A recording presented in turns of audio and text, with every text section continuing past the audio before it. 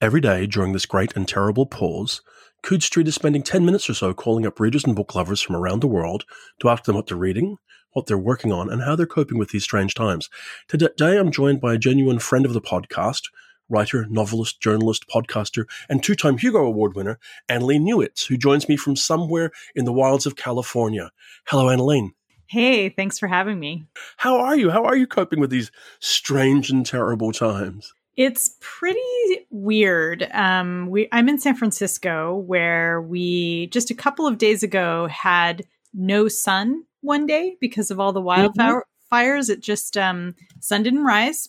The sky was completely dark orange all day long, and all of the days surrounding it have been incredibly smoky as well. I mean, none of the days have reached the kind of Blade Runner levels of apocalyptic feeling as the orange day, the day of orange darkness. But I keep telling myself, oh, you know what? I'm just in a spaceship. I'll just go into the kitchen where the window doesn't really look out onto anything. And so I can just sort of pretend like I'm in my little spaceship and I'm making my coffee and everything is fine. There's some dark void out there, but I'm sealed in. So that's my main coping mechanism right now. Just pretending like I'm in outer space all the time. Because, from afar, it looks like you're sort of at Villeneuve Blade Runner, but you haven't reached Scott Blade Runner yet.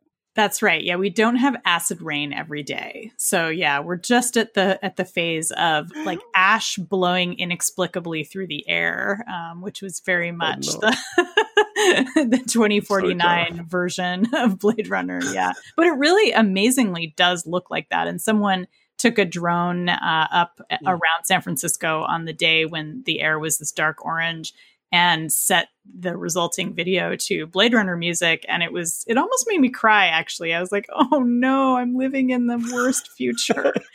But yeah, it is better today. The sun came out very, very briefly from behind the smoke cloud this morning, and it was pretty awesome. Well, let me ask you, how are you coping? I mean, are you able to read, to work, to focus, or is it a fog? There's a little of both. Definitely, it's, it cuts into my productivity because I'm distracted by checking the air quality and checking whether we need to evacuate and checking in on friends and things like that. But I'm finding that it's very helpful to be reading or writing anything that's extremely escapist. I'm really looking for anything that's going to take me out of a dark frame of mind. So I think some people cope with dystopia by kind of inhaling more dystopian writing. But no, I'm reading anything that will be I just read P. Jolly Clark's new novella, which is called Ring Shout. He's such a fantastic writer. I'm a big fan. And it's a piece that's set in the 1920s. And it's about a group of sort of swashbuckling, they're a swashbuckling group of Creole folks and, just regular people who are Black and Indigenous. And they're fighting against the supernatural version of the KKK. So it's got a lot of realism in it. And Clark is himself a historian, so he has a lot of really granular historical detail. And it's a dark setting, but the characters are so funny and quippy and have these delightful relationships with each other.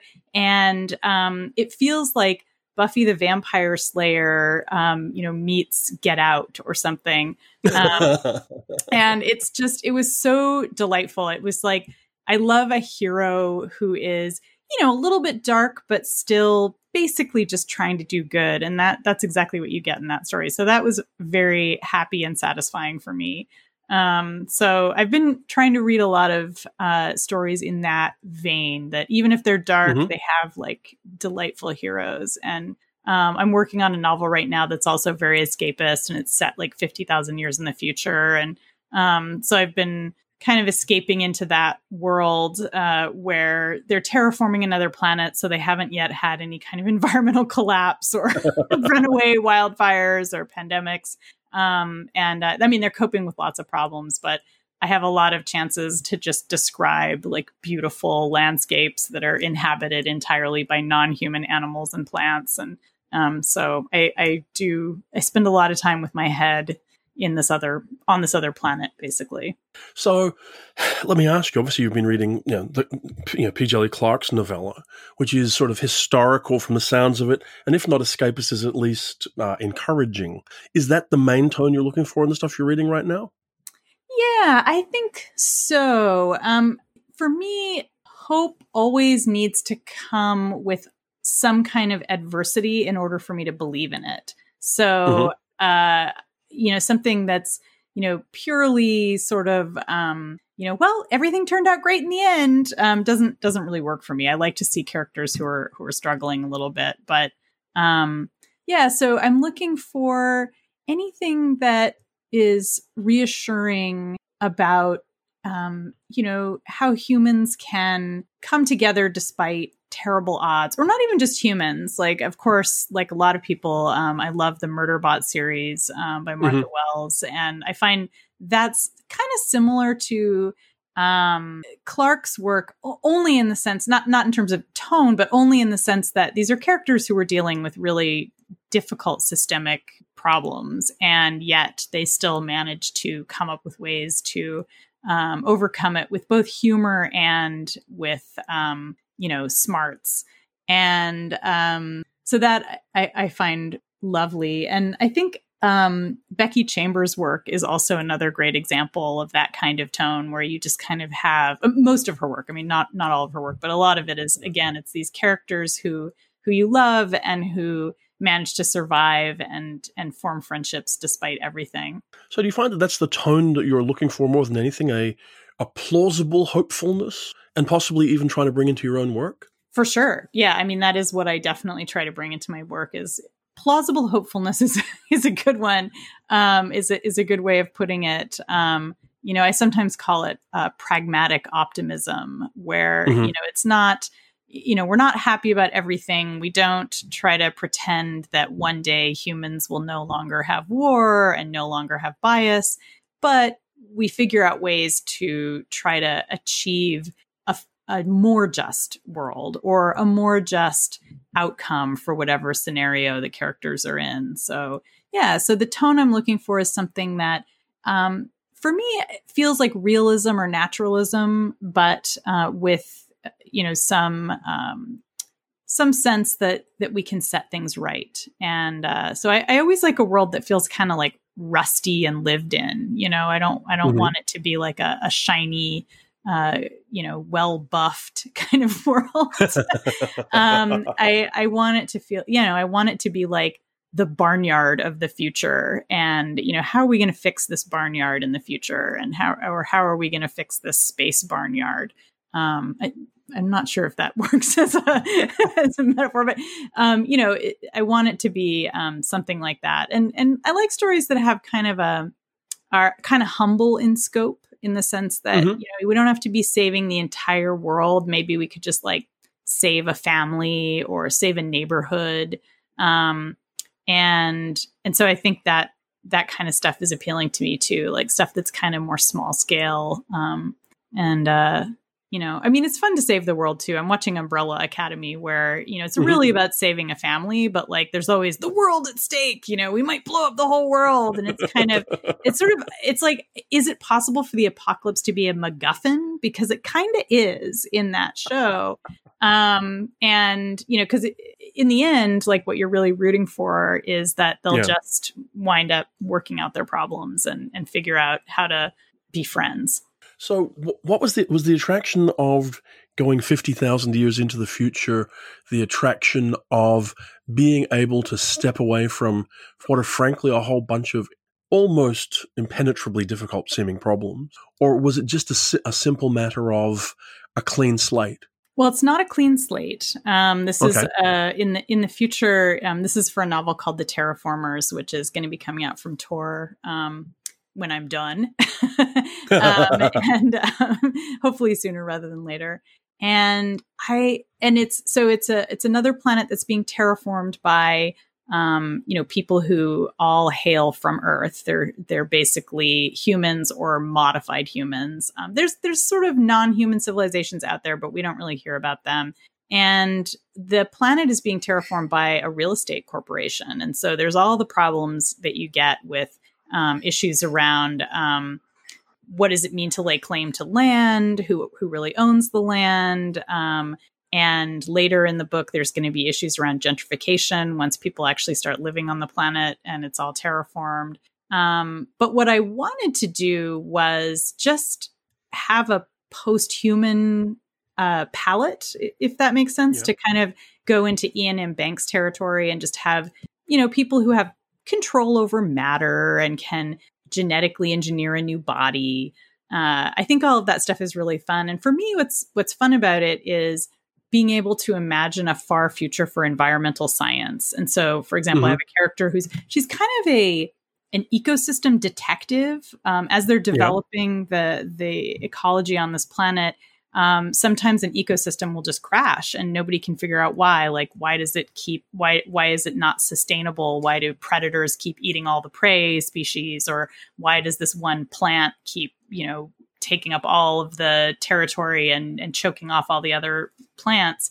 So she has, this detective character has all of these implants that allow her to basically reach out with her consciousness to all of these sensors in the environment and kind of feel what's happening in the trees and in the soil and with all of the different species that are living in the food web, and kind of figure out how to tweak it. And I just love that idea of a person who, through technology and through biotechnology, would be able to actually, not in a dumb Avatar type way, Avatar the movie, not Avatar the anime, that she can kind of interface with her natural environment. And it's something that I think a lot of us who care about the environment wish we had now, because it would allow people to be more empathetic to what's happening to other species and what's happening to plants and things like that. So it's really a chance to play with far future technology. And of course, for me, far future technology always looks like nature. So it's like, how do you rebuild nature? And what that means is there's a lot of characters who are talking non-human animals. So there's like a main character who's a moose.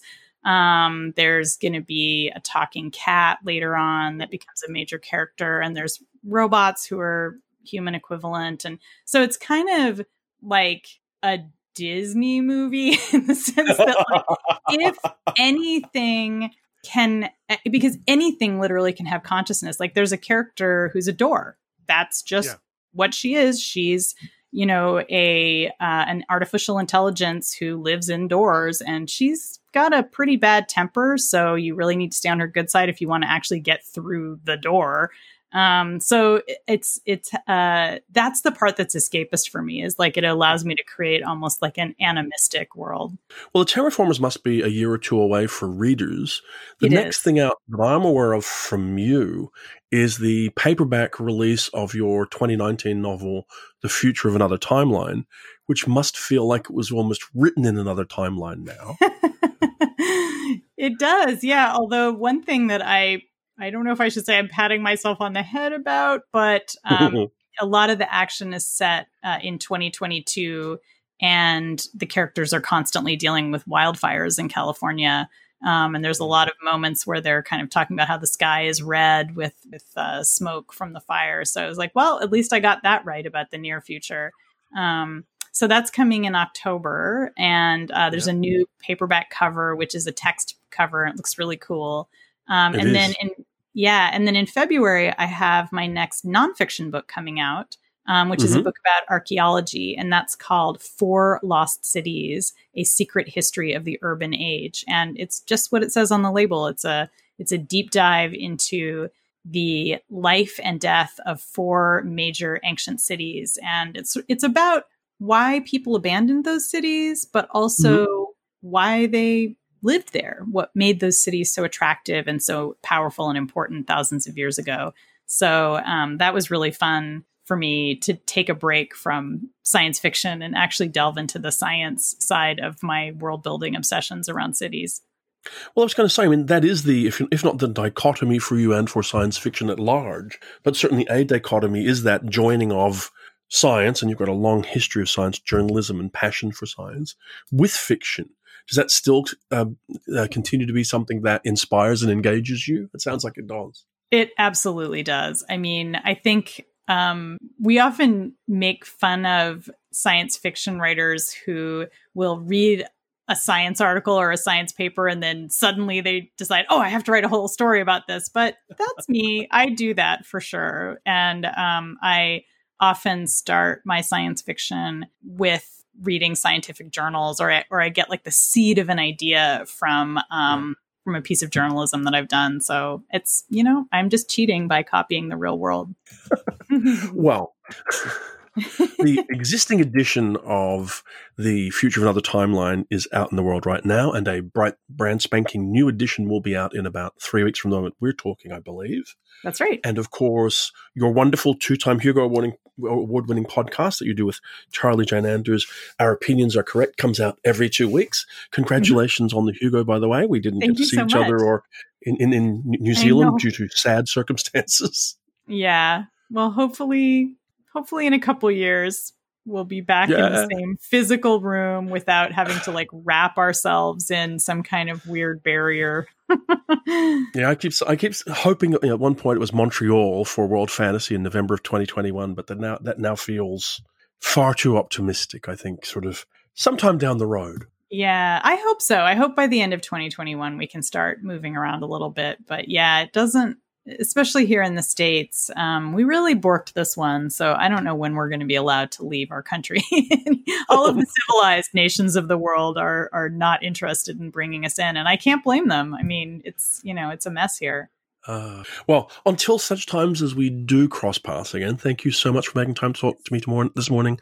I genuinely appreciate it. Yeah. Thank you so much for having me on, and have a great day.